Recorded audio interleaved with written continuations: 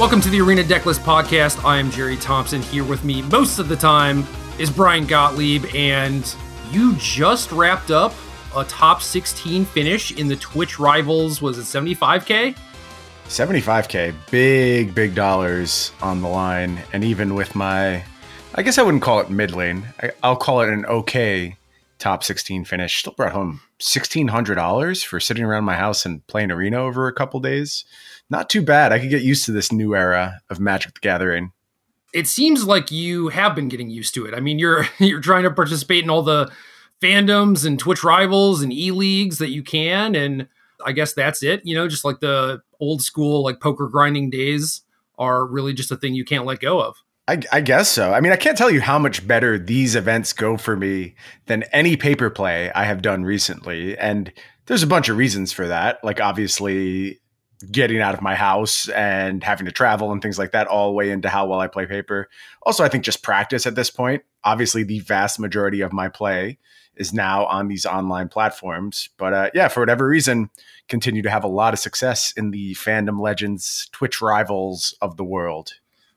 Comfort matters a lot too, and you don't have to just implode a full day of yours to travel to the event. So, right. You know, up until the last moments, you still have time to like think about things. I guess I don't know when deck submission was officially, but it was only a little bit before, so that certainly played into it. And with this tournament in particular, really narrow time frame to work with. We got the ban announcement on Monday, and decks had to be in Tuesday morning. So definitely not a lot of turnaround time there. Yeah, a couple of people messaged me and asked me for my opinion and what they thought they should play and stuff. And the first thing that my mind went to was that there were going to be a lot of aggro decks. And that was like kind of true, but not really. I think people mostly just tried to redo their cat decks. And that's a pretty good approach, Gerald, as someone who also decided to do that. And that's not for lack of exploring other options. I do think there's other things you can do, but these cat oven setups are really good. And if you look at this tournament, they were there in multiple forms, and I think prove themselves as very viable throughout. Yeah, what do I have to do to see these deck lists? I have to go to smash.gg and like look through every one single. There was a Goldfish link at some point. I will track that down and get that in your hands, and you can see them that way. Yeah, Twitch Rivals. First thing on the page. This is only for the top 32 decks, unfortunately. Okay, I don't think you're getting more than that. I don't think all whatever deck lists have been released somewhere. You can probably go into like Smash GG and see them. I think you are going to be limited to top 32 on a more established platform. Yeah, well, I'm going down this metagame breakdown. I'm just like, I'm looking at a couple of these, and I'm just like, oh, I'm kind of curious to see what that's all about. Michael Zamolski, I believe is how you pronounce Mikhail. I don't know. They posted the metagame breakdown on Twitter. Looking at this right now, I think they did a very nice job getting together all this data and sharing this with everyone. And interesting stuff here. You want to tell people what it reveals about the format? Let's backpedal a little bit. Let's talk about bans first and that announcement, because we were traveling. We were going to do an emergency live show, but we couldn't make it come together, unfortunately. And I don't know, we kind of blew it because we knew that this sort of thing was going to go down, like Oko or something was going to get banned, and we should have planned to do some sort of announcement show. But I like my late flights, man. I got the 6 p.m. flight out of Roanoke, and that allowed me to sleep in a lot and just kind of go about my day lazily, which I really like. Yeah, meanwhile, I had the 5 a.m. flight out of Roanoke, so we ended up on very different schedules. And basically, you were getting on a plane as I was getting off a plane, and we just couldn't squeeze a show out of ourselves. So we held it for this. Also, there was the competing interest of actually trying to put together a deck to play in this event. I also had to play the Legacy Premier League on Monday, and something had to give. My Legacy Premier League performance was very, very much giving. If you have watched that match, played on very little sleep, and basically I had submitted a deck that had Wrenn and 6 in it, and then that was axed on my flight, and I was just like, just take the Wrenn and 6s out and put something else in, because I do not have time for this at this point. Really? So yeah, very, very hectic 3, I guess like 5 days if you count when I left to go cover the SCG Invitational last Thursday. I stayed up kind of late Sunday night, and one of the things I did was play a Legacy League, and I think I had broken it. I think I made probably should have asked you, I guess. Yeah, well, I posted it in the Decklist channel, so. Didn't even have time for the Decklist channel this week. It's been that busy. The problem is that 6 hours later, Wrenn and 6 got banned anyway. So okay, and your deck had Wrenn and 6? Oh yeah, no, okay. I was like Teamer Delver, but with Elvish Reclaimer, Wrenn and 6, Oko, a Cephalid Coliseum because obviously, and I think the list I went to went up to 20 land, and I cut some of the soft counters and stuff. So like I think I had like a really good deck. It was just like. Thinking about it, like, what does this deck actually lose to at the moment? And I think it was nothing. And then they just banned Wrenn and 6. So it probably loses to a lot. Bans was the answer. It loses to bans. Yeah. So a little late on that one. Yeah. Sometimes with Magic, you spend a bunch of time on something. In this case, it wasn't that much time, but it was like, oh yeah, like I'm really doing it. I didn't have a Legacy tournament coming up or anything. It was just like a thought that crossed my mind and I wanted to try it out. I did. And I guess I was right. I don't know. Shrug. It's the danger of these card hoarder accounts that they have so graciously hooked us up with and provide us with all of the cards ever that these ideas hit my head. And I'm like, well, guess I'm going to play a league right now at whatever time of day I'm struck with the fancy. Yeah, pretty much. And it's a good thing, too, because those Wrenn and 6s tanked. I believe that. I don't know what you're supposed to be doing with them right now. They certainly see almost no modern play, so... Yeah, not right now. That might change. But anyway, bans happened. We got rid of Oko once upon a time and Veil of Summer. Is that accurate? That is correct. Those cards are now gone from Standard. Thank you. How do you feel? I feel good. I feel correct. Good. Correct bans? Correct bans, for sure. I mean, these are just some of the most oppressive cards you can actually imagine.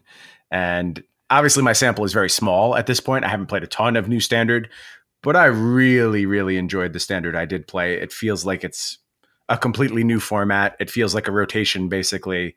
Those cards were oppressive, unprintable, quite frankly, and I am very glad they are gone at this point. Cool. So, yeah, I'm glad to hear that. What was the reception like for people who have been playing Standard or who had played in Twitch Rivals? Is it more of the same? Yeah, I think there's a lot of positivity. I think people were very happy with the decisions, especially with the online platform. There's not the same burn that comes with investment in real life. So it's all upside for strict arena players. They're just getting a new format and they're thrilled about it. And especially considering how just ridiculously inbred and how repetitive the old format was, it felt like a real breath of fresh air playing this new format. And you see how just strong the diversity of the format was right off the bat. Now, granted, a lot of that will congeal over time as people figure out the targets, what they actually want to beat. But I think there's plenty of moves to make here. And a lot of these decks that you saw represented in Twitch Rivals are very, very good. And they have a chance to be players in this format. Yeah, so Cauldron Familiar, Witch's Oven was a thing that popped up at the last Mythic Championship in Richmond 2 weeks ago. And since then, there's been widespread adoption. Abe Corrigan won the GP with it. It's basically been crushing. And then I think if you add up the numbers for all the various cat oven decks in this tournament, it is by far like the most played archetype. But obviously, there are, subtle and not so subtle differences between each of these. It just so happens that like the engine between Cauldron Familiar and Witch's Oven is very, very good. It's a silly engine.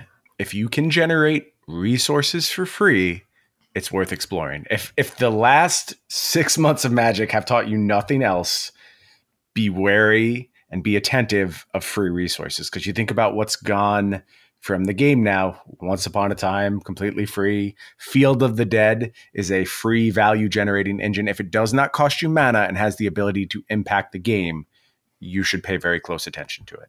If it's free, Jerry, it's me. Don't forget. Or very expensive. Or double the amount. Yes. Yeah, double the amount of what it should cost. It's also you. Those are the two options. Oko at 3 mana basically doesn't die because it has such high loyalty, and then it creates a bunch of free stuff. Mm-hmm. So, I mean, that's kind of another way to look at Planeswalkers in general, where it's like right. The opportunity cost for Oko is so low, and getting a steady stream of food makes all of your Gilded Gooses and Wicked Wolves and everything that much better. If you want to go on the beatdown, you can. This is just like a 1-card beatdown machine against control. And then, there's also the whole like neutering their creatures or artifacts, swapping their stuff, et cetera, et cetera. So yeah, basically a bunch of free stuff that continues to get banned. Big shocker. Anyway, Oven Cat, too good? What do you think? Let's not do that, first of all. I'm not even entertaining that discussion. All right. So I mean, is it the best thing to be doing in the format? I felt like I had among the best decks for this tournament, for sure. It is so powerful. The red cards really do matter. I liked a lot of the other takes. I lost to Preddy in the top 16 playing Black-Red Cat, and I thought his deck was very, very well built. And I've played a few of these online tournaments with Preddy now. Very strong player, very good deck builder as well, and very good at deck selection. Props to Preddy, a German streamer, but had a really nice take on a Black-Red build of the deck that leveraging Claim the Firstborn. The key, though, Mayhem Devil. And again, it's just adding more free value to the engine. Now you have this way of controlling opposing battlefields. It comes up over and over in the mirror.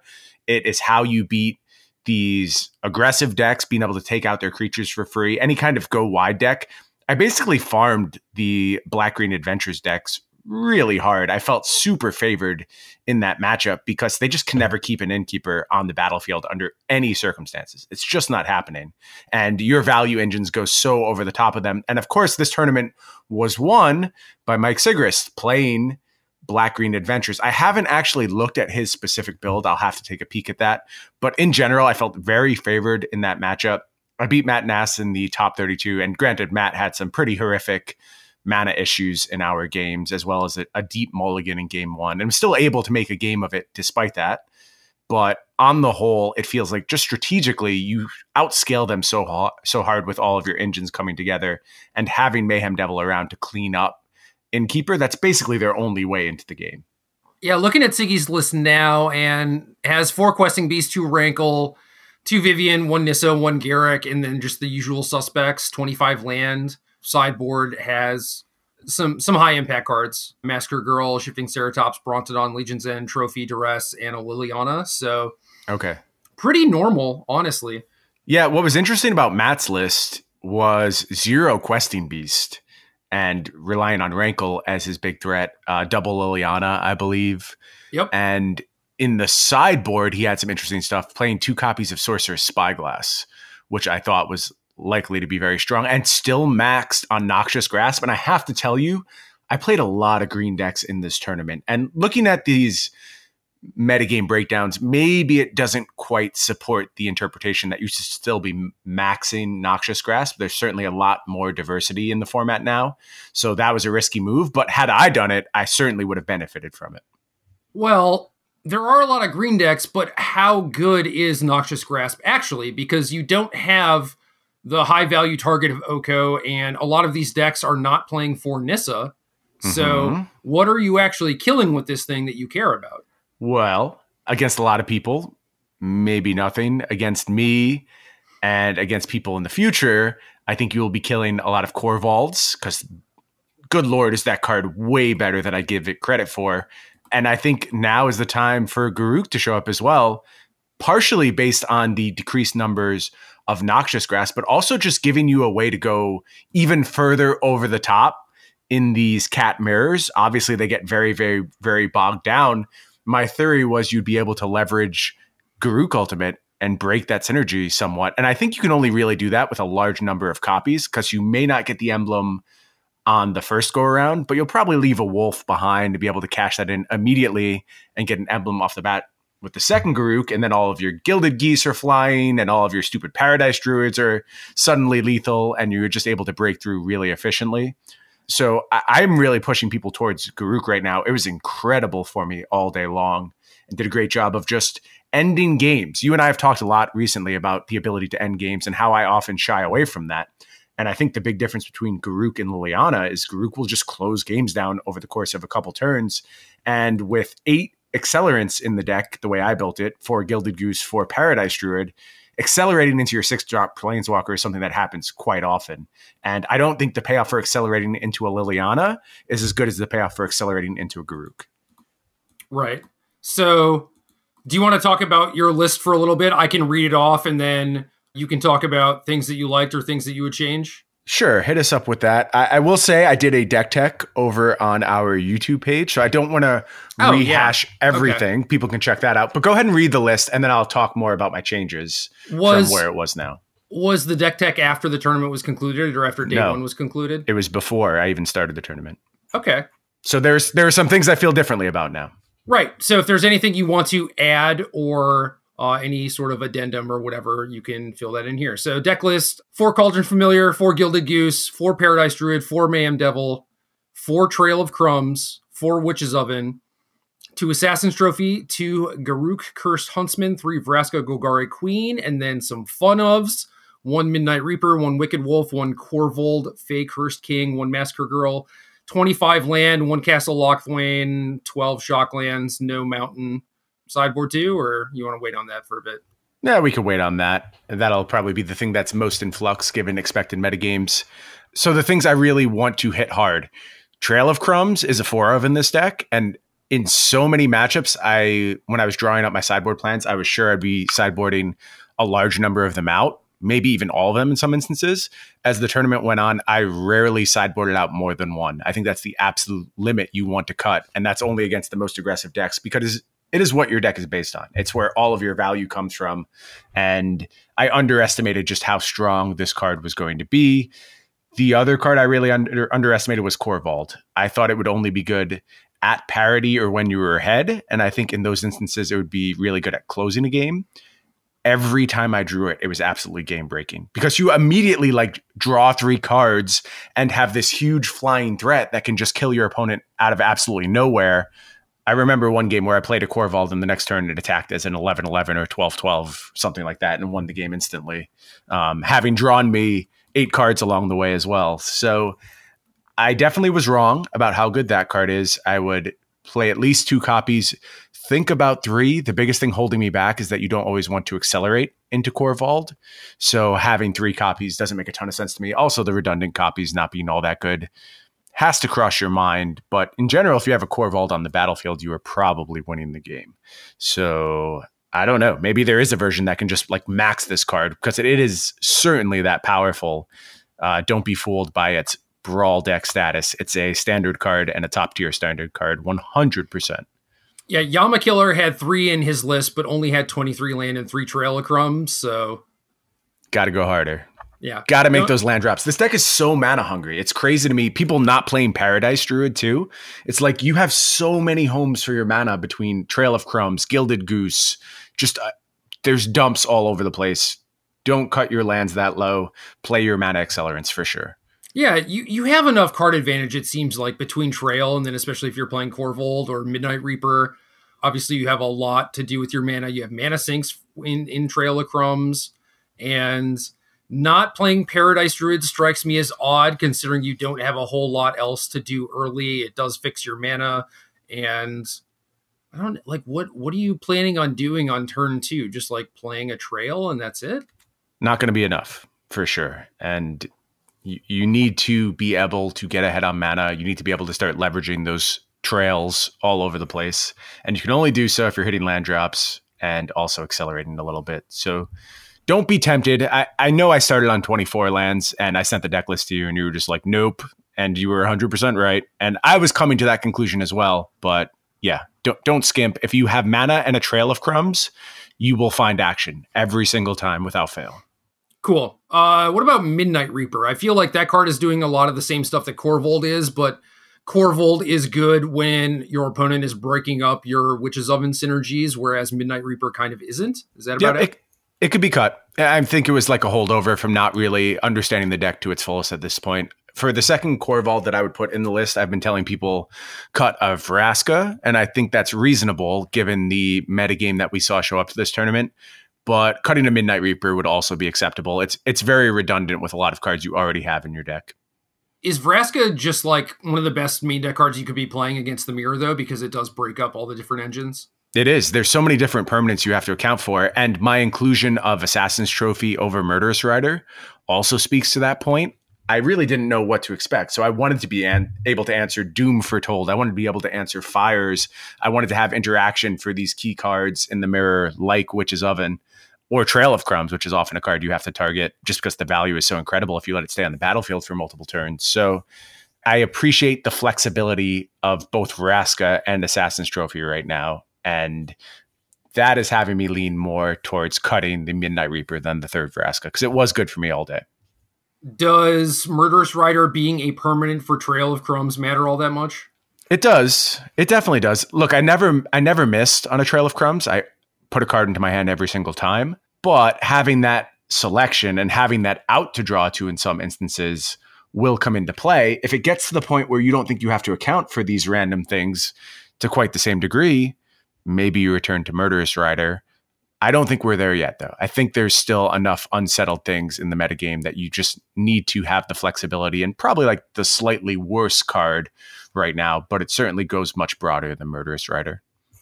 Yeah, I mean, we see at the top of this metagame breakdown, Jeskai Fires, 27 copies, Temur Reclamation, 22 copies. Those are both decks that have 4-mana enchantments in them that you want to kill. So Vraska doesn't touch it, Murderous Rider doesn't touch it, and I imagine people played those decks because they kind of go over the top of the small ball cat oven stuff.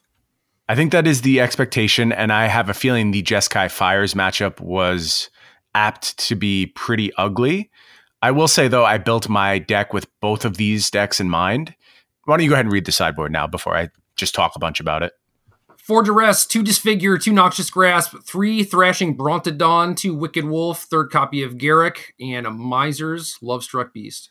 Yeah, so the 3 Brontodon, again, that was a spot I was waffling on between Lovestruck Beast and Brontodon, thinking Lovestruck Beast maybe a little bit better against the aggro decks, but ultimately went with 3 Brontodon because I knew I wanted to account for these problematic enchantments, and then maxing Duress as well, specifically in contemplation of these two archetypes. I played against neither. I do think both are like among your harder matchups for sure. But if you build in contemplation of them, I think you can get yourself to an okay, if not great place. And also, again, the proactivity of Garruk comes into play in those matchups where Liliana is just never going to kill them. Garruk can get them dead very quickly. Yeah. Did Brontodon hold up against the aggro decks? Like, did you play against Knights with Embercleave? Yeah, so I lost to Knights with Embercleave. That was my Swiss loss. I went 5-1 in Swiss and then 1-1 in the top 32. And had I drawn a Brontodon at any point in my game 3, I easily won the game. So it just makes you so safe, right? Because you're pretty good at stabilizing the ground, and then you just need to not get got by Embercleave. I think that Brontodon is just super underrated in that matchup.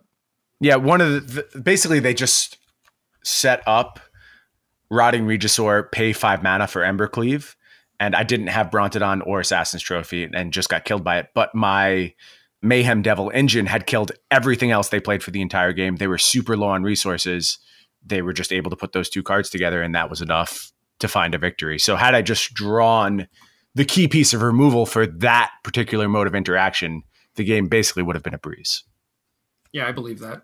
A few cards that are showing up in other people's sideboards, if you want to give some commentary on these, are Flame Sweep, the Elder Spell, and Cinder Vines. Elder Spell basically would have never mattered. I don't see many decks going super wide on Planeswalkers. If Jeskai Fires was using that strategy as opposed to Cavaliers, then you could talk me into it. But you see the difference in representation. 27 copies in day 1 of Cavaliers, only 5 copies of Planeswalkers. So not something I'm super interested in there. Flame Sweep, I controlled wide battlefields very effectively through Mayhem Devil. And even you look at my count of Massacre Girl, I think I have many fewer Massacre Girls than a lot of other people did.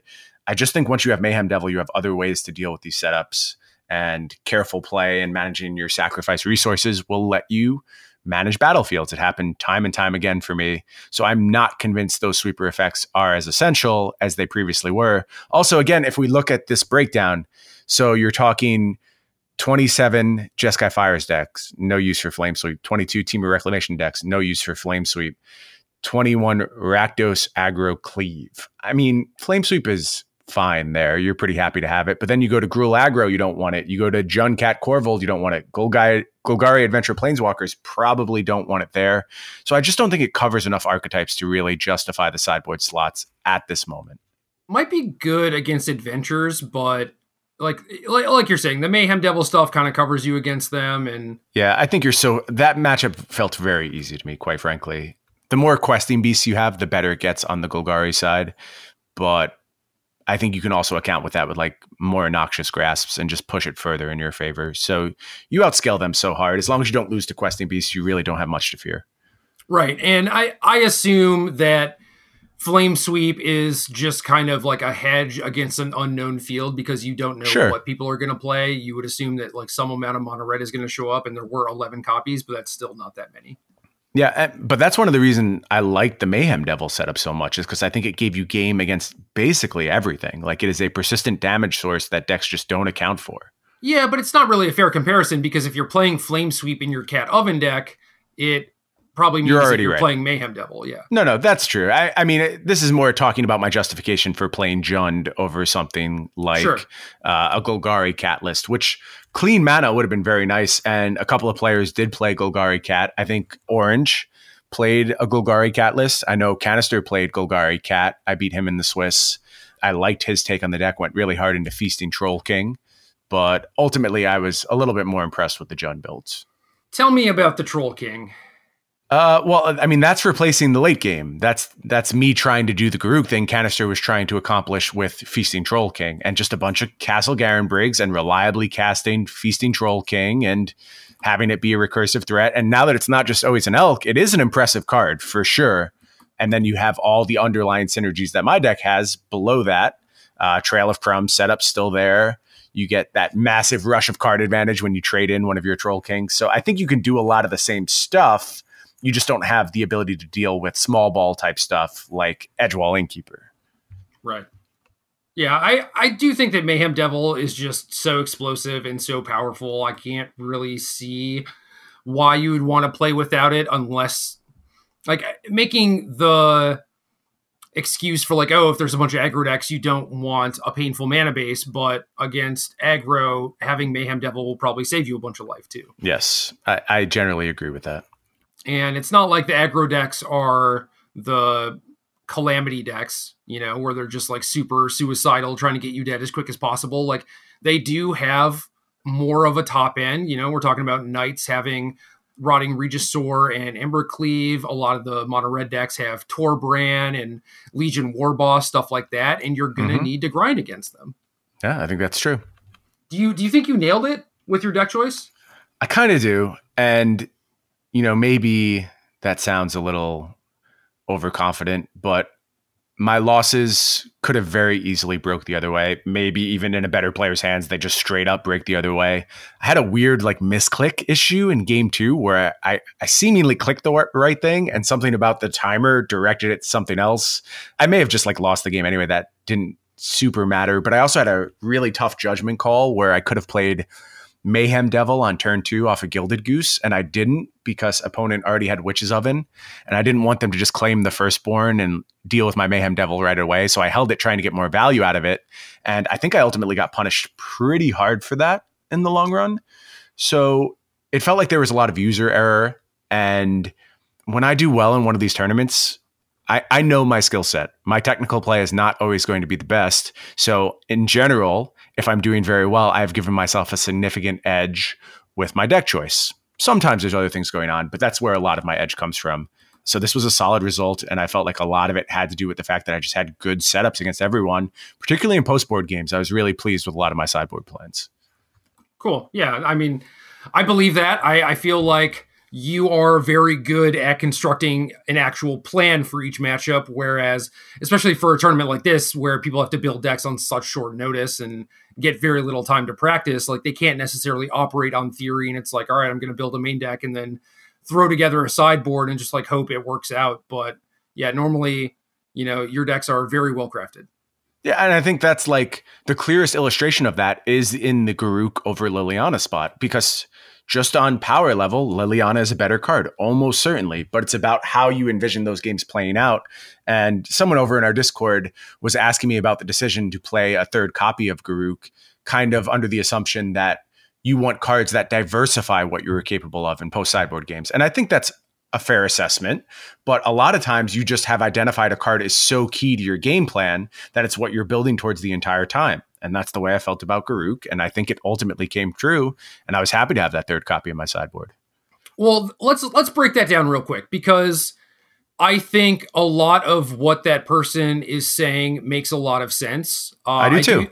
I do think that generally when your deck is capable of doing different things, especially in games that are going to go on a little bit longer, and I think the standard format has a lot of matchups that are like that, frankly, then getting that versatility is very important. However, look at the main deck. Look at what this deck does. Like, you're already doing like Planeswalker stuff. You're doing Trail of Crumbs stuff. You have a bunch of card advantage, a bunch of ways to use your mana every turn. You have a bunch of different large, powerful win conditions. Why do you need to diversify? Like, what could you possibly diversify into that would be better than what your deck is already capable of doing? I think that's a great point. And it's one of the things I love about this deck. And in general, the types of decks I do love are the ones that can account for everything. They play all the game plans, no matter what the situation. They have outs. They can always play to something. This feels like that deck right now. It definitely speaks to my playstyle. And it sounds like people who are playing this setup are also really enjoying just the gameplay. It leads to really fun, exciting games. And it's a breath of fresh air after struggling through a really, really tough standard format for quite a few months now.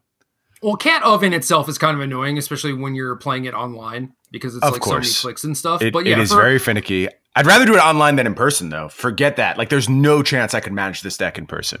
Maybe. I would just be shortcutting a lot, you know? Sure. Like, I would have untapped Oven and a cat, and I would just be like, end of turn, drain you for one, you know? Right, but there's other like really finicky stack interactions that come up all the time, and the stack gets like 7 or 8 interactions deep, and you have to track it all, and stuff like that just doesn't work for me. I know you're much better at it than I am, so playing to my strengths, it's much better for me to play this deck online. Although I will openly admit that my pace has to be glacial for me to think through it all. That's just the way my brain works. It always will work that way, and I would have problems playing this deck at an appropriate pace in person. Yeah, that's fair. I mean, this deck is effectively like a Brawl or Commander deck with all the weird interactions and triggers and like how big you're going. I mean, like, Korvold was designed to be a Brawl card, right? But like, was it? I mean, what about it is really all that Brawl-ish? Just the fact that it's big and like has interactions you can build around, because the interaction is something you're pretty happy to do in Standard. And I don't know. I was so blown away by just how routinely powerful this card was. It changed every single game I drew it, and I did not expect that to happen. I've played with it a bit before too, but something about this particular setup just really pushed it to another level. Well, when I originally read the text on this card, I just assumed it cost 6 for the longest time. Mm-hmm. Well, like, it is 5. I have good news for you. Yeah, 5 mana and 4/4. Like, it's already pretty big. When it ETBs, it becomes a 5/5. So like this thing is very aggressively costed. So I say that it was meant to be a Brawl card, but I mean, you know, clearly we're maybe pushing this like a little bit further. Oh yeah, I think so. Yeah, this card is great. I love this stuff. This is some of the synergy based things that I was building around from day one. I love Cat Oven and Trail of Crumbs. This is stuff that I'm like working on in Pioneer too. And the big thing that I missed was like the interaction with Massacre Girl and how beneficial that is to a deck like this.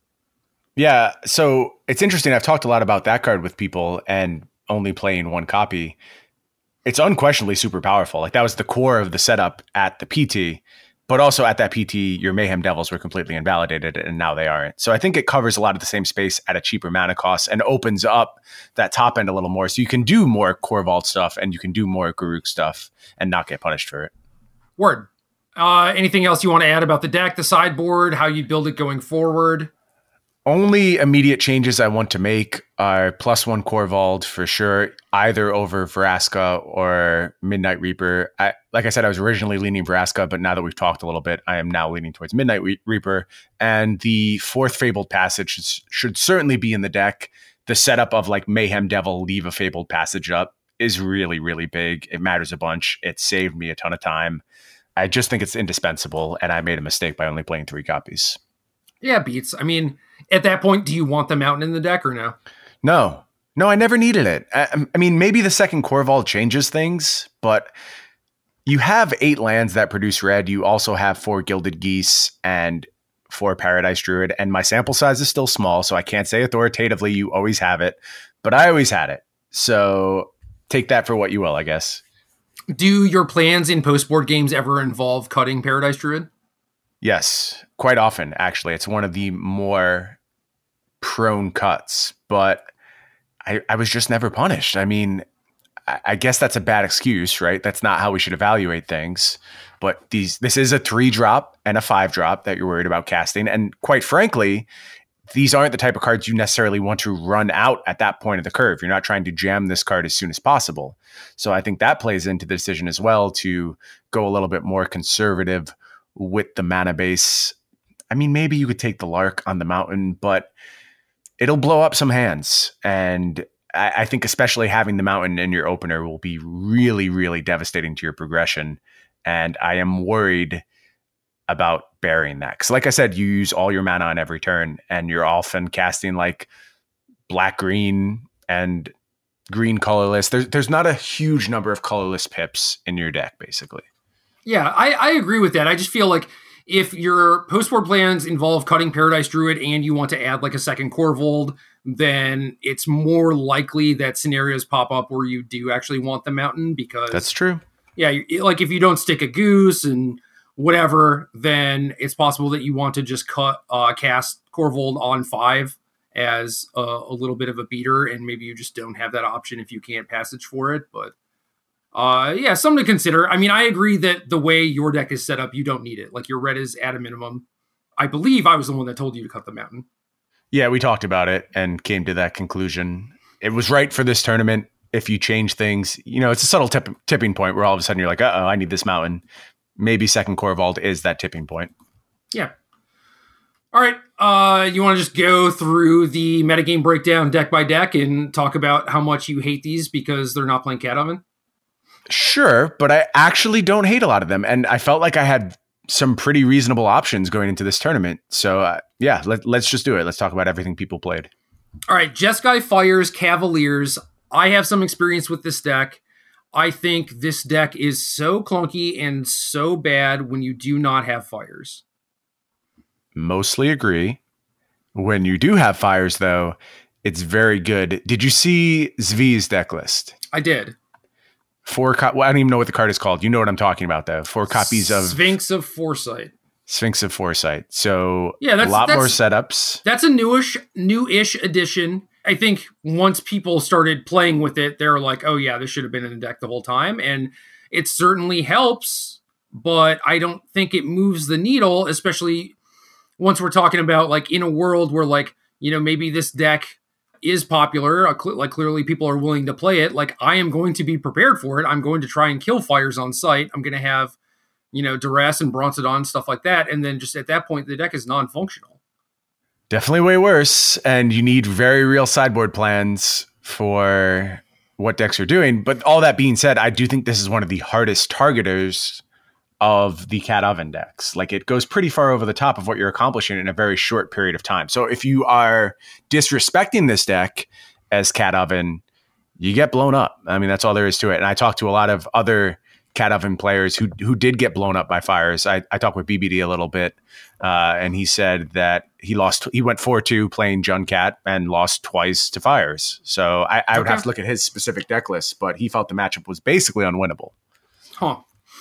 Yeah, I don't know. I would just always respect this sort of archetype. Plus, there's a lot of necessity in the format to have disenchants already because of the mirrors. And yeah, I don't think it costs you a lot to respect it, right? Like, that's the main thing. Yeah, and like Embercleave and stuff too. It's like there's just a lot of reason to play Brontodons and Duresses and stuff like that. And if anything, you would want to just overload on them rather than play too few, And you even took it a step further than most people and played Assassin's Trophy over Murderous Rider, and I wholeheartedly agree with that. Yeah, I was very cognizant of these big mana archetypes when I was building my deck. So right now, you think that people are not targeting or not able to target fires and maybe to a lesser extent Temur Reclamation enough so that these decks are still playable, but that could change? Well, okay. I am not sure Temur Reclamation actually is playable. This deck may have some problems. Small sample sizes going on results of this tournament. 22 copies registered for day one. 1 copy making day 2. Arguably one of the best players in the world playing it, Seth Manfield. Pretty speedy exit, I believe. Maybe 1 around before getting dispatched, but still not an impressive performance from Temur Reclamation. I know a lot of very good players played it. Didn't do all that well. So I didn't have any experience against this deck. I didn't really play against it. I don't know how they're constructing their deck right now. But if you're ready with Brontodons and Duresses, you probably are favored in this matchup. And if you can't go over the top of the Cat Oven decks, what are you doing here as Temur Reclamation? In order to go over the top, their deck basically requires that they resolve Reclamation and stick it for a turn. Correct. And it's such a tall order, and they're already not, doing things like playing Sphinx of Foresight or whatever to try and find it. And at least the Fires deck can like play some sweepers and like play some big creatures and stuff like that, whereas Temur Rec is just floundering the entire time. Yeah, I haven't seen a build of this deck I've loved thus far, and you know I want to love this deck. Wilderness Reclamation and I have a long history. It's a card I'm quite fond of. Nothing has impressed me about this list yet. Next deck, Rakdos Aggro Cleave, mostly knights, but typically has things like Rotting Regisaur that are very large and can pick up the Embercleave. I think this deck is a fine baseline. The cards are mostly pretty solid, but again, I think that you're sort of starting from a deficit, and that if people are actually targeting you, there's not a whole lot you can do. 3 copies made their way onto the top 32. I was very cognizant of this deck with my deck building. 2 Disfigure in the sideboard was another concession to this deck. 3 Brontodon. I think this deck is quite good, but as soon as you respect it, it loses a lot of that edge, and it doesn't take a whole lot to respect it. Again, it seems to have a very hard time just dealing with some spot removal. And then you get your Mayhem Devil online, and they can never play a creature besides Rotting Regisaur for the rest of the game. So it seems a little too all in to me. And I think that's what people really like about it. It's almost like a combo deck, and you just want to put together Regisaur and your Embercleave in a bunch of spots. And when it does that, it feels unbeatable. It has some really incredible draws. I don't know. I still think this is an acceptable choice, but you really need people to show a little disrespect your way. And for whatever reason, at least in the circles I was talking to, people were getting very hyped about this deck going into the tournament. And I think it got the appropriate level of respect. Yeah, I do too. It just feels like if you don't draw Embercleave, your deck is very on the low end of the power level of where you want to be right now. Right. So the top 3 decks that people chose to play are like all in on these artifact or enchantments that without them, they just kind of flounder and don't do a whole lot. Yep. Next up, Gruul Aggro, 17 copies. Not sure what the actual breakdown of Gruul was. I know that Javier played like an adventure version at the MC and went pretty deep. I know that this was previously an Embercleave deck also, but with cards like Domri and Gruul Spellbreaker and stuff like that, like you have more of an average power level. Like the power level of the deck is flatter than the Rakdos deck that is kind of leaning on Embercleave. So Gruul gets to play it, but doesn't have to draw it. Stop. Let's just stop doing this to ourselves. I don't know why people are still playing Gruul Aggro. It keeps happening. They put 1 copy into day 2, and I believe that was an adventure build, much like what Javier played. And they did very well at the PT. They're also incredible Magic players. Yeah, I don't know what to say about this deck. It has continually underwhelmed, both playing with and against it, but people love it and keep picking it up. I don't think you should, though. I mean, what's the difference between it and Rakdos? Just like higher mana curve? Yeah, I think less consistency. Like Rakdos will routinely put a bunch of creatures on the board and get their cleave reduced. Gruul does not do that all that well. It plays a more mid-rangey style and then hopes to get a big enough swing from the Ember Cleave, but that leaves it hyper vulnerable to spot removal because I just don't have that many things that can pick up the cleave and run away with the game. So again, this has, I guess, an added vulnerability of being super soft to Noxious Grasp as well. Like all your green creatures eating that card is not a particularly good upgrade. And if you really want to just do aggressive cleave stuff, it seems like Rakdos is the way to go. Okay, that's fair. Noxious Grasp is definitely a reason to move away from green. I mean, if it's like a close decision between Rakdos and Gruul, and, you know, say Rakdos is like a slight favorite for like the things that you notice, then certainly the existence of Noxious Grasp pushes Gruul even further down and makes it like not really a contest. Right. Okay, I'm on board with that. Next up, Jund Cat Korvold. We have 14 copies. I think this deck's really good. I think so too. 3 of us converting to day 2. So, you know, pretty above average conversion rate there. And we talked about it a bunch. Nothing really else to say. Word. Golgari Adventure Planeswalkers. This was also separated from Golgari Adventure The Great Henge. Okay. So 14 copies of Planeswalkers, 9 copies of Henge. What do you think? No Henge on day 2, as far as I can tell. Several copies of Planeswalkers, though. Looks like 4 copies of Golgari Adventure Planeswalkers. I think this deck is strong. Obviously, it didn't lose anything, and you and I were pretty high on this archetype previously. Also, again, a Noxious Grasp issue, but if those are trending down, you can talk yourself into taking advantage of this situation. I am probably a little biased against this deck right now because I think in particular it struggles against the Jund Cat setups, and it may not have the same struggles against Rakdos Cat or, you know, any other variety of cat you may see. But particularly against my deck, it felt very far favored. I won a pretty easy match to lock up my day 2 appearance. No disrespect to my opponent. They played fine. It just, my cards lined up very well against theirs. And as I said, Matt Nass with a lot of mana issues in our top 32 match, but mostly cruised. And it just seems like you go bigger than them in the late game. You mitigate all their value engines very well with your Mayhem Devils. And I guess that means they're beating up on everything else in the format. And I buy that because I was a believer in this deck for a long time. Questing Beast, still an incredible card. Playing 4 copies of that is really nice for this deck. Although Matt Nass played 0 copies. So that's something to consider as well. On the whole, this deck's solid. Fine choice for any tournament you have coming up. Yeah, for the most part, you can just get the same matchup spread with the Jund decks, right? I think so. And then you're kind of favored in the quasi-mirror, if you're calling this a mirror. So right. We'll have to see how that evolves as time goes on.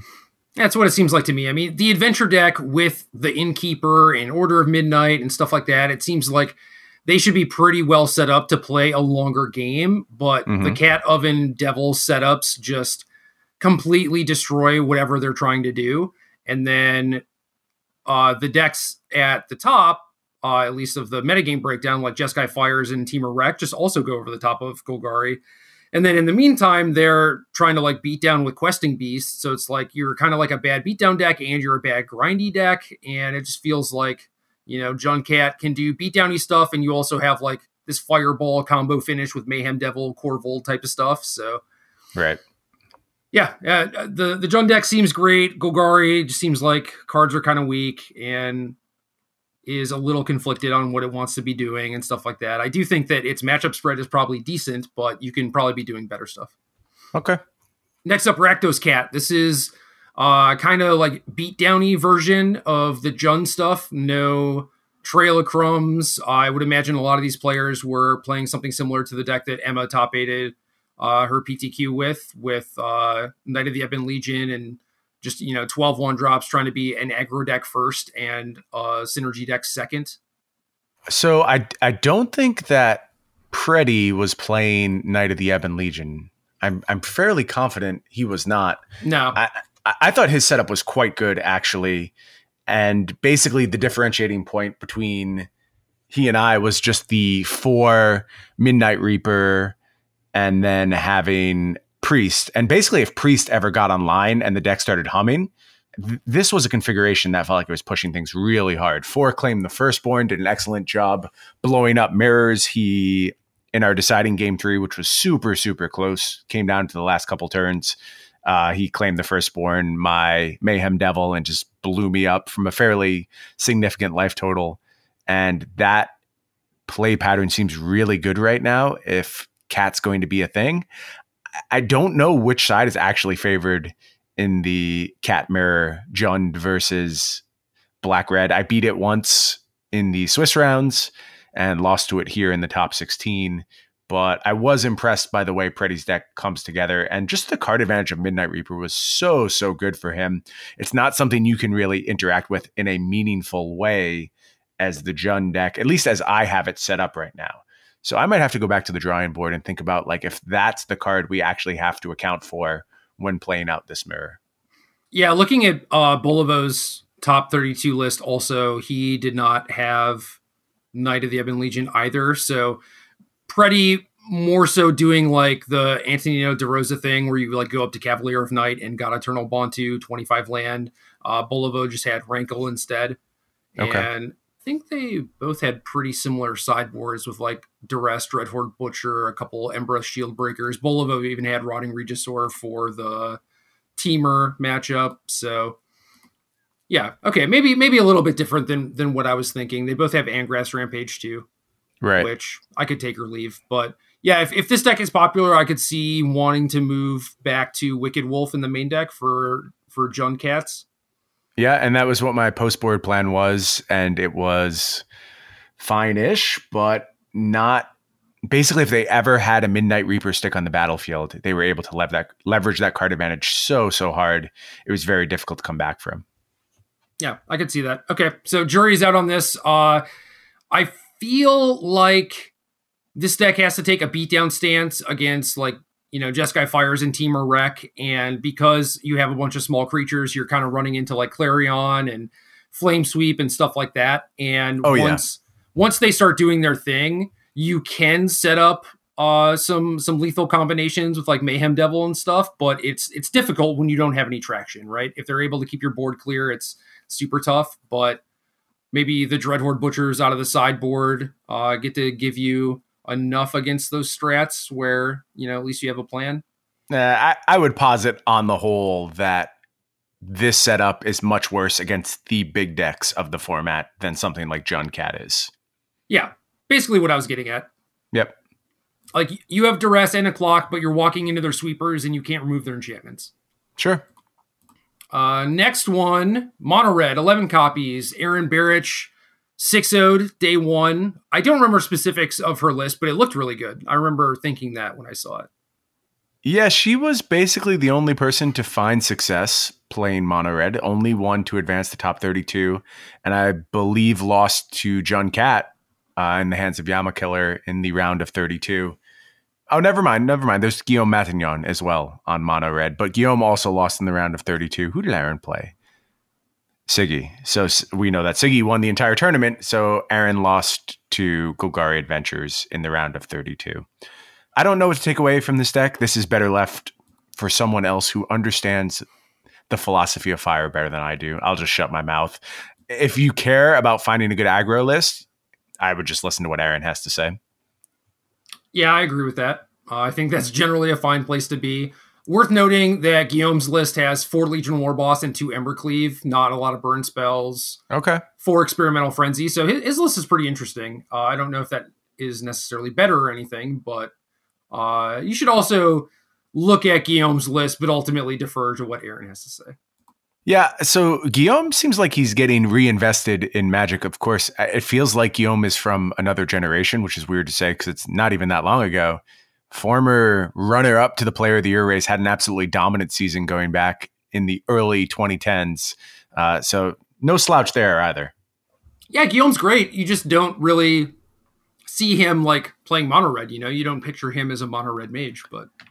I mean, I don't really picture him as any style of mage, quite frankly. I think I've known him to pick up basically anything that he is enthralled with at the moment. So him looking towards Mono Red might say a lot in and of itself. Yeah, fair enough. All right. 8 copies, Esper Dance. What do you think, buddy? It was close. I was close to playing Esper Dance, and theoretically, I still like the deck, but it never wins anything. So, I mean, I can't advocate for it forever if it's never going to actually take down a tournament. And there's 0 copies in the top 32. I do know that the Czechs brought a new version of Dance. I think it was just black-white. And also, Emma and Autumn played Abzan Dance. So maybe there's still moves to make with Dance, but they weren't in this top 32 whatsoever. No Dance variants here. Was there Dance in Emma's deck? I thought it was just. Oh, I'm sorry. Doom Foretold. I'm sorry. Yeah, you are correct. I've melded those 2 cards together in my head at this point, so you'll have to forgive me. And I think that's the same with the Czechs. Actually, they are also just black-white, so obviously do not have Dance. I would have to double check that, but there's still Doom Foretold strategies floating around. Was my point. They continue to not win anything though. Word. Yeah. Emma's list was interesting in that she had 4 copies of Doom Foretold, which is in theory good at picking off like Trail of Crumbs and stuff. Right. In reality, could end up a little bit awkward just against Cauldron Familiar in general. Yep.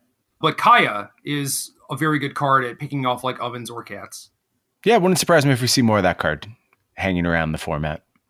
Yeah, so in Esper Dance, I think that, playing 2 copies of that, maybe sideboarding more copies could be a way to go. Yeah, I'm with you. Also 8 copies, Azorius Control. Ew. Yeah, I also feel ew about this. And I want to love this deck. And I played it as soon as I saw it, but I do not get the appeal. You don't beat anything. You have no good matchups. Cool. Simic Flash, 8 copies. Is this deck, like, if you load this deck up with counter spells, is it good against the Cat Oven decks? I don't know. I never played against it. Why would it be? I guess that's the question I want to ask you, because it seems like you can get below them pretty easily. Yeah, I think your curve is pretty low, and it's like slipping a Trail of Crumbs or even just a Witch's Oven into play seems like it could be very, very bad for them. And then right. Almost all of your cards are like must counters, like you have to counter like Corvold or Mayhem Devil, Midnight Reaper if you're playing that. And it seems kind of tough for them, but I do feel like it is the sort of deck that could just, tempo you out, maybe counter like your first 2 spells and like unsummon a thing, Brazen Borrower a thing, whatever. Yeah, Simic Flash has always felt to me like the old versions of Rug Delver and Legacy, where if your opponent does anything, you lose the game. Like if they ever put something on the battlefield, you can't win anymore. Right. And I've often had the same experience with Simic Flash, except their cards are all way worse at keeping your opponents off the battlefield. The bane of Simic Flash is a deck that can play 2 spells in a turn, and the cat decks all do that. So I'm not sold on this. I think it probably punishes the big stuff really well. Like you probably punish Jeskai Fires and Team of Reclamation really hard, which if you look at this tournament, great place to be. And you can see why Simic Flash was able to put a copy into the top 32. Long-term, not sold on this deck. Yeah, I agree with you. Calcano was the one who day-two'd with it, and 3 copies of Nissa in the main deck, which is a little bit different than what we've been seeing, but interesting. Seems like a cool addition. Yeah. And then 7 copies of Golgari Cat. I kind of talked about this. I feel like the red splash is pretty necessary.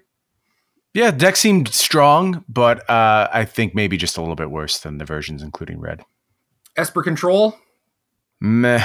You gotta win games in this format. You really do. Like, look at how powerful some of these mid to late games are. Everyone can punish you if you try and go too long. If I'm telling you to win games, you should listen to what I'm saying. Win games. Yeah, Kaya Doom Foretold might be able to do something, but it does seem like it would be so difficult to just get like a stranglehold on the game, I agree. You're going to like do some things, accumulate some value, and then they're just going to like Cat Oven Mayhem Devil down your Liliana or whatever your big finisher is, and probably outdraw you a Trail of Crumbs too, because green gets the best card advantage. So 6 copies of Esper Control, 5 copies of Jeskai Fires Planeswalkers. I actually like this better than the Cavaliers deck. Yeah, you and me both. I was very close to registering this for the tournament. 1 copy made the top 32. I don't know that there's a ton to take away from this, but it seems like this deck is promising. It does have the capability to actually end games, which I really appreciate about it. I don't know. I mean, where do you view the weakness for Jeskai Fires? For me, it was always just Duress or Counter Magic were the big problematic cards. I don't know that anyone else went as hard on Duress as I did in this tournament, like the full 4 copies. I was trying to set myself up well against this deck with my sideboard configuration. I mean, I guess you're as vulnerable to the same stuff as the Jeskai Fires decks are, the Cavalier version. So you're not really getting any new strategic angle. It's just a question of how good are these Planeswalkers right now. Yeah, the angle is that you are a functional deck even when you don't have fires. And I'm using functional pretty loosely here because, you're not really doing anything on turn 2, and then you're just playing like some mediocre stuff on like turns 3 and 4.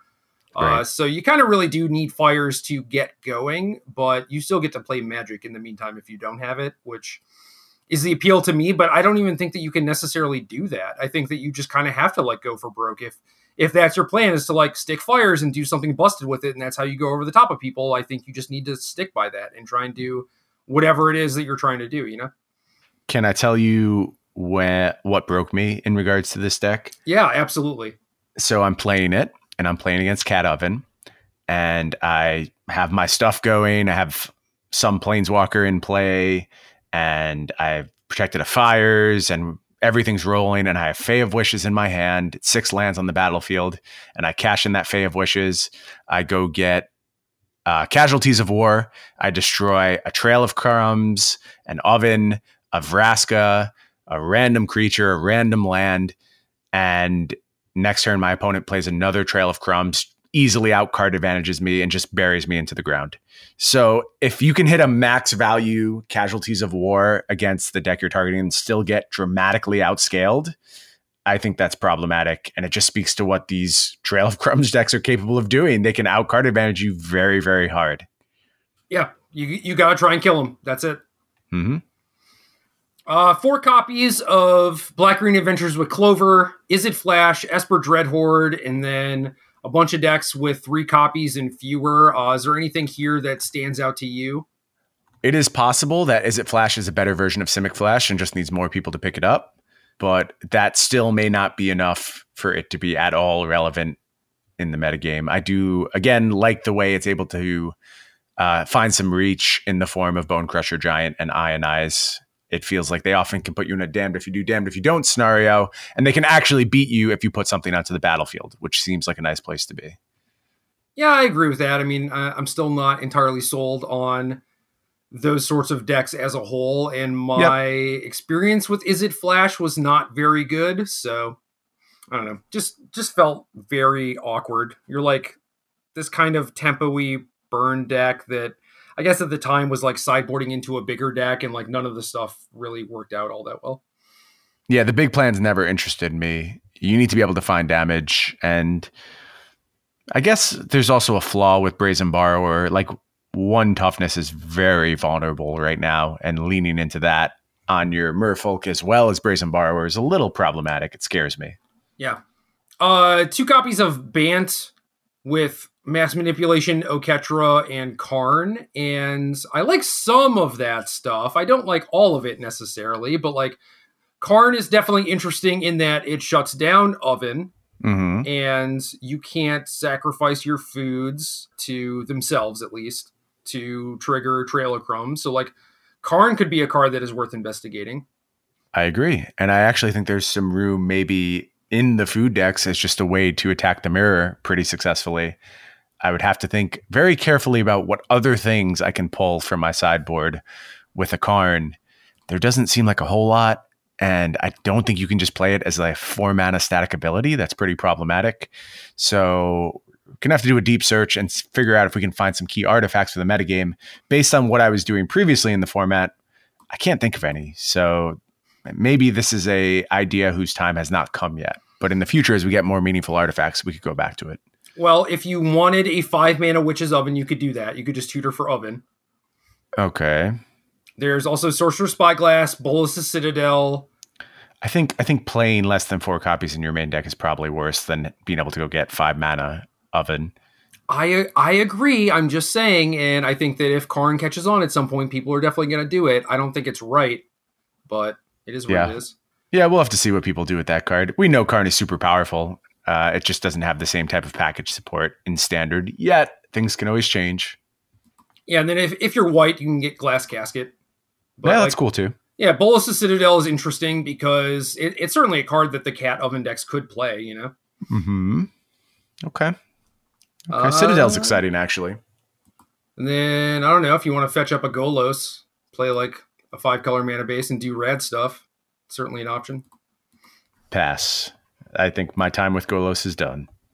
I don't think it is, because we have to finish Brawl for All.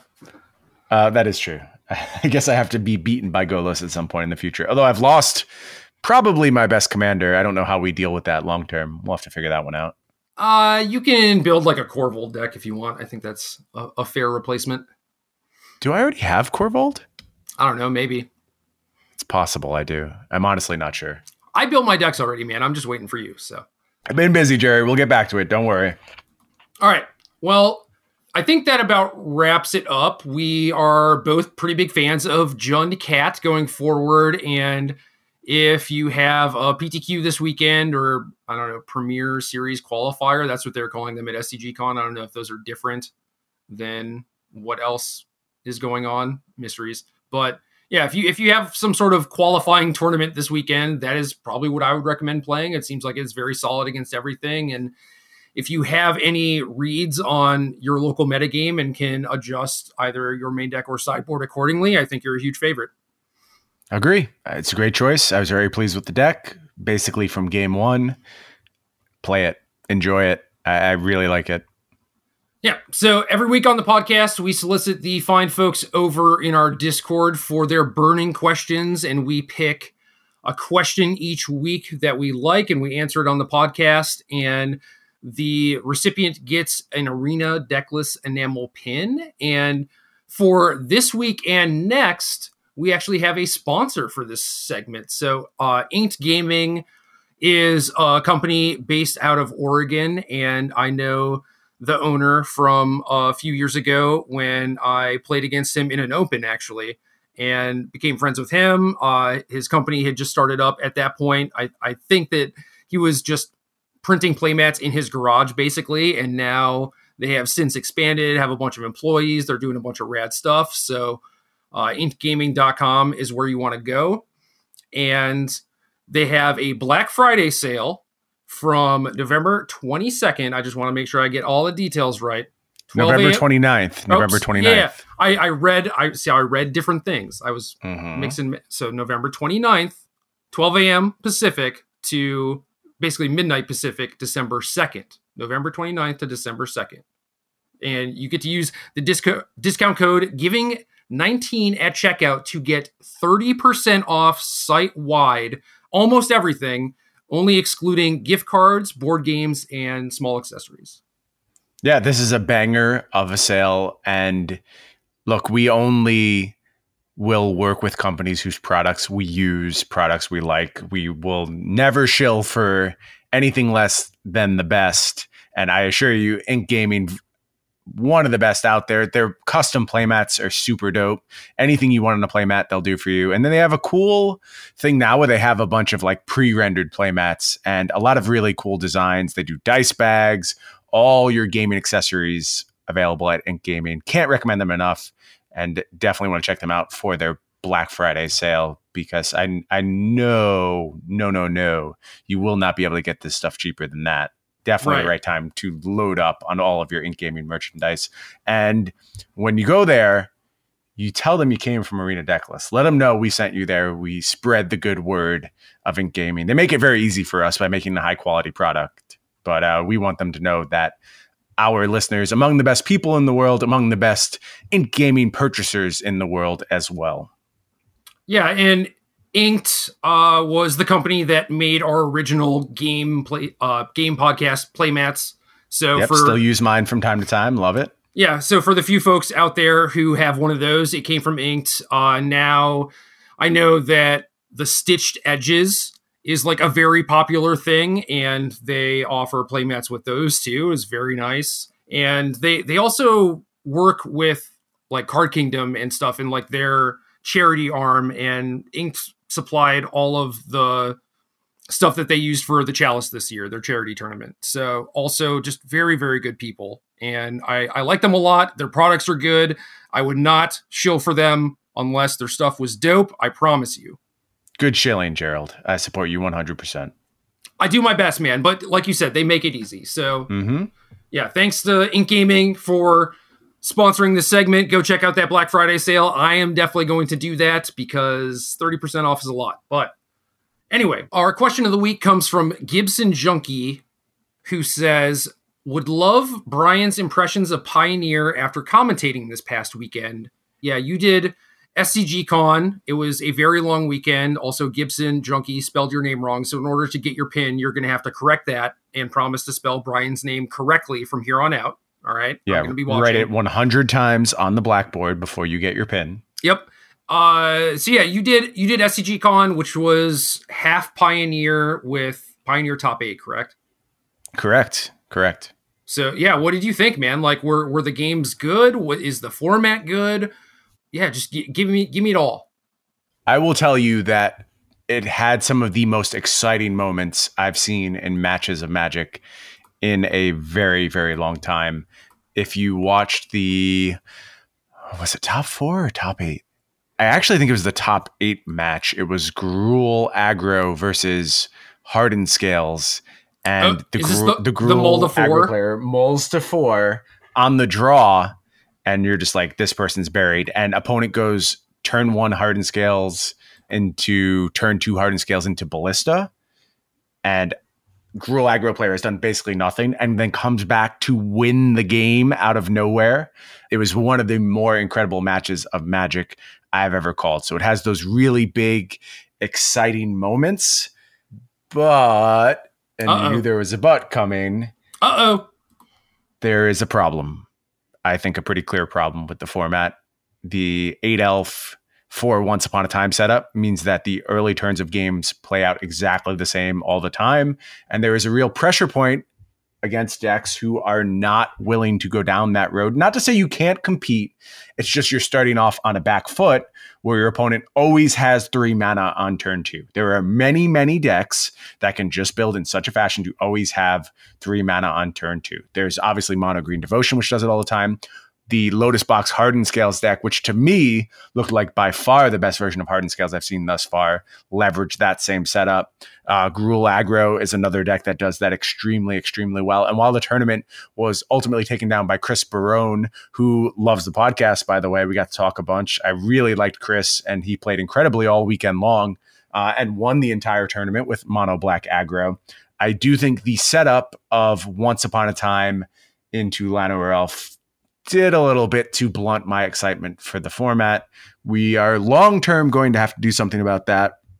Turns out a free cantrip, which gives you basically the most selection of any card ever, might occasionally cause some problems.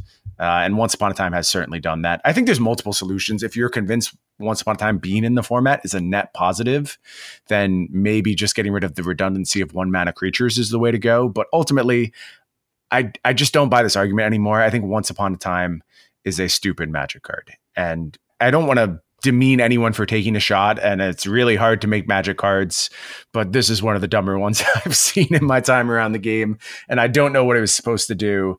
And I wish we could just call it a mistake and be done with it. Probably in every format. Like, I guess Modern and Legacy are powered up enough that it doesn't matter all that much. But anything where having a turn 1 accelerant is outside the norm. Obviously, in Modern, you have like Urza, which also has a turn 1 accelerant, except it costs 0 mana. So this is just kind of par for the course. And Legacy does very, very broken things with mana. But if you are in a post-Mox age and you're doing something like Once Upon a Time into Mana Elf, I just don't think that's good for the game. And let's be done with this card sooner rather than later. Word. Yeah, card is busted. I do think that Mono Black is still the best deck. And I agree. Shout out to Chris for crushing the tournament. First seed after the Swiss. Dominated.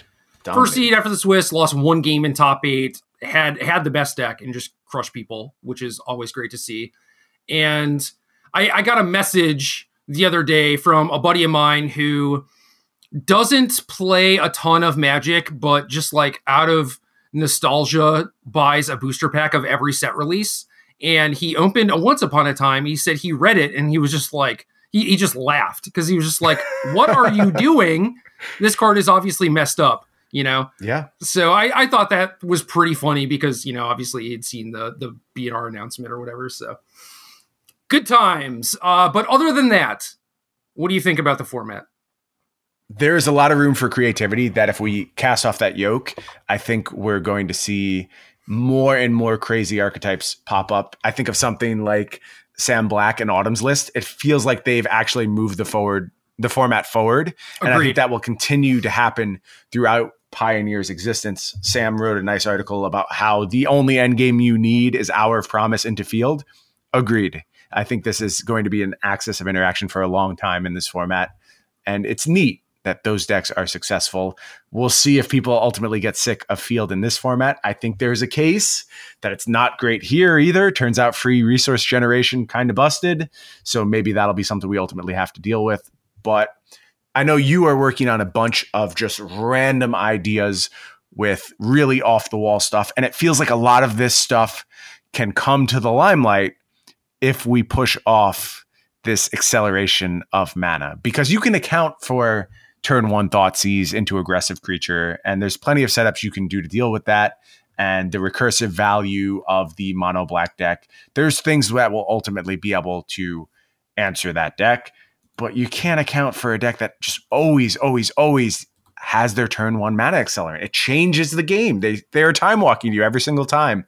And with the London Mulligan and the incentives to use that on both sides. So keep in mind, you will often play down a card into these 3 mana setups.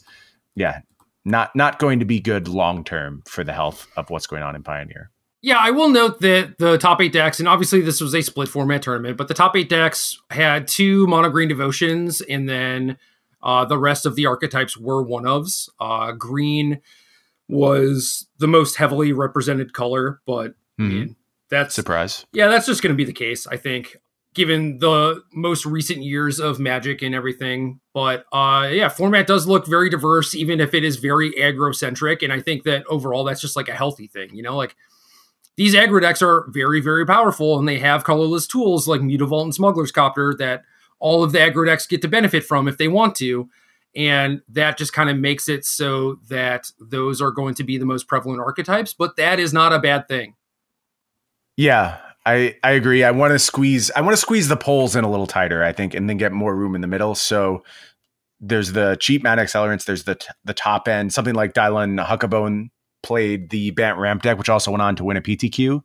Like bringing in those poles a little bit, I think will yield a net positive. But you're right. The format continues to be diverse despite these play pattern issues. And I think there's a play draw issue as well. That's obviously amplified by the Once Upon a Time setups into Mana Accelerant. Those are going to be way more devastating on the play than the draw. And you squeeze out all these gameplay issues, and you do have a really, really promising core to this format. Why aren't there more cards like Timely Reinforcements? Not like that one specifically, but it's just like this thing that gets powered up when you are behind. That's a good question. I do think it would be better if there were cards that only played one way. And that one is like the most pointed example. Can you think of other ones that really are modal depending on whether you're winning the game or losing the game? I mean, there's stuff like Defense of the Heart or whatever, where it's like, you know, if they have a bunch of creatures, do X, but yeah, I don't know. I mean, just things like that, where it's like, maybe this is like a 2-mana 2/2 that becomes a 4/4 if, you know, you're a 10 and they have 3 creatures or something. Right. Yeah, it's interesting that this is a less explored design space. I am confident they have a reason, right? Like this seems pretty clearly something you could do if you wanted to. There must be something that they don't like about that style of play that they are trying to avoid. I mean, something like Timely Reinforcements is a net positive to basically every format it has been in. It's never been problematic. It's been nothing short of a good tool, I think. Yeah, it fights the good fight, you know? Yeah. No, I'm pretty sure it does. You could just add that to Pioneer. I'll give you a free pass, Wizards, if you just want to throw that one in. I think that's fine. We should make a video, because this would be like super clickbaity, where we just get to list like the 20 cards we want to add to Pioneer or something. Yeah, people would definitely like that one. That's a good video. That's not how we do things around here, Gerald. We give the important information. We never appeal to the lowest common denominator. We've never done anything clickbaity in our entire history as an organization, right? I'm going to say yes, even though it's definitely not true. But also, we're talking about YouTube, man. YouTube just does bad things to me, which it does. which I guess is the allure, for a lot of people. But yeah, no, I mean, I think that there are nuggets of wisdom underneath it too, where it's like the format's too play draw dependent, and there's a lot of aggro. Timely reinforcements would be net positive. Done. It's ultimately whether those discussions are fun to have, and I think you and I talking about that could have a lot of fun, and that would translate to our viewers. So as long as you're having fun, whether it's clickbaity or not, as long as you have something to say and you're entertaining people, who cares? I mean, that stuff's, people get very bent out of shape about it. I mean, there is a product that you're being sold with basically everything you consume, and if you're not aware of that, I hate to break the illusion, but someone's selling you something all the time. All the time. Well, that goes counterpoint to our ban discussion, but I think that this would actually be a worthy talking point where like the cards could illustrate fundamental issues or like, matchup dynamics that exist in the format and stuff like that. Like I would try and make it educational. Yeah, it certainly points to the pressure points of the format. Things like the acceleration when you're on the play is very clearly illustrated by the need for a card like Timely Reinforcements. Yeah. And I also think that this format was probably not planned a lot in advance because we probably would have seen prints like that are more directly pointed at it in the last few sets, and we haven't. So I think that will change going forward. And it's like, green doesn't have a lot of good 2-drops or whatever. Like, that those sort of things will be fleshed out. Yeah, I don't know if I agree with this or not. I mean, like, when you think about how freaking powerful Magic cards are right now in a lot of ways, like how do you point things at Pioneer without just tearing things apart when you're already tearing Standard apart? Like, I don't really know the answer to that. These cards that have been banned, like these Oko, Once Upon a Time, Veil of Summer, Oko and Once Upon a Time would probably be among the top 5 cards in Modern Horizons pretty easily. Veil of Summer, we wouldn't have rated it that high, although its impact probably would have been deserving of being that high. So I think power level is just out the window at this point, and something's got to be done to reel it in. Because if you ever want to go back to the well with something like Modern Horizons again, what the hell does that set look like? Like, how powerful is that going to be when you think about what Throne of Eldraine looked like? I can't even envision what a Modern Horizons 2 would look like. Yeah, I don't know. I just mean like, all of these cards were cards that existed in Standard. A lot of the cards that are seeing play now are even just like cards that do exist in Standard. Like the best 1-drops in Black Aggro, Knight of the Ebon Legion, Gutterbones. Or I guess like not Gutterbones, but like, they're playing Bloodsoaked Champion, which is a slightly better Gutterbones. And some of them play one copy of Gutterbones. Yeah, those cards are both legal in Standard currently. And I don't think it would take much to get a reasonable green 2-drop that is appropriate for both Standard and Pioneer. But no, green doesn't get anything. Let's just leave green out of the next set. I say they just take a set off. They have enough cards. Let them rest for a little while. Let's do Torment, but for white. How's that sound? That is a good idea, actually, because there is a color that could use some help. Yeah, it's Theros. Elspeth is back. She's taken over. That's it. What was the breakdown on Torment for people who may not be familiar with it? I mean, I think it was only like 30 or 40%. Like, okay, maybe 40. But there was a lot of like cross color synergies with like flashback costs and things like that, right? Like Deep Analysis, blue card with a black flashback cost. I think there was a bunch of that stuff. Deep flashback for 1U, man. That was played in Blue Green Madness. What am I thinking of? I'm thinking of another blue card that has black flashback. Forbidden Alchemy. No, there's some, whatever. It doesn't matter. Regardless, it was a set focused on black. And I think white is very much in need of something along those lines. Yeah, it does not have much of an identity in Pioneer, which would go a long way to like help stabilize the format too. Sure. Like imagine if you had a white beatdown deck that was like good against all the other beatdown decks, I think that would be great.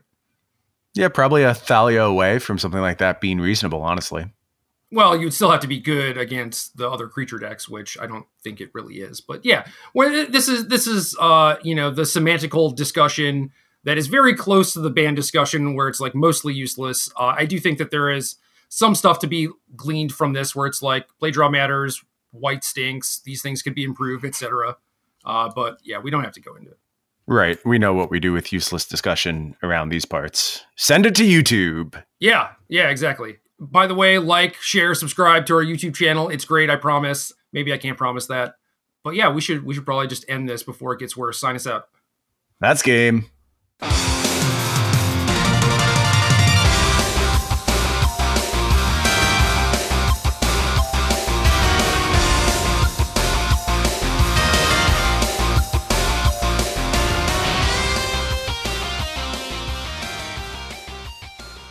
Good luck.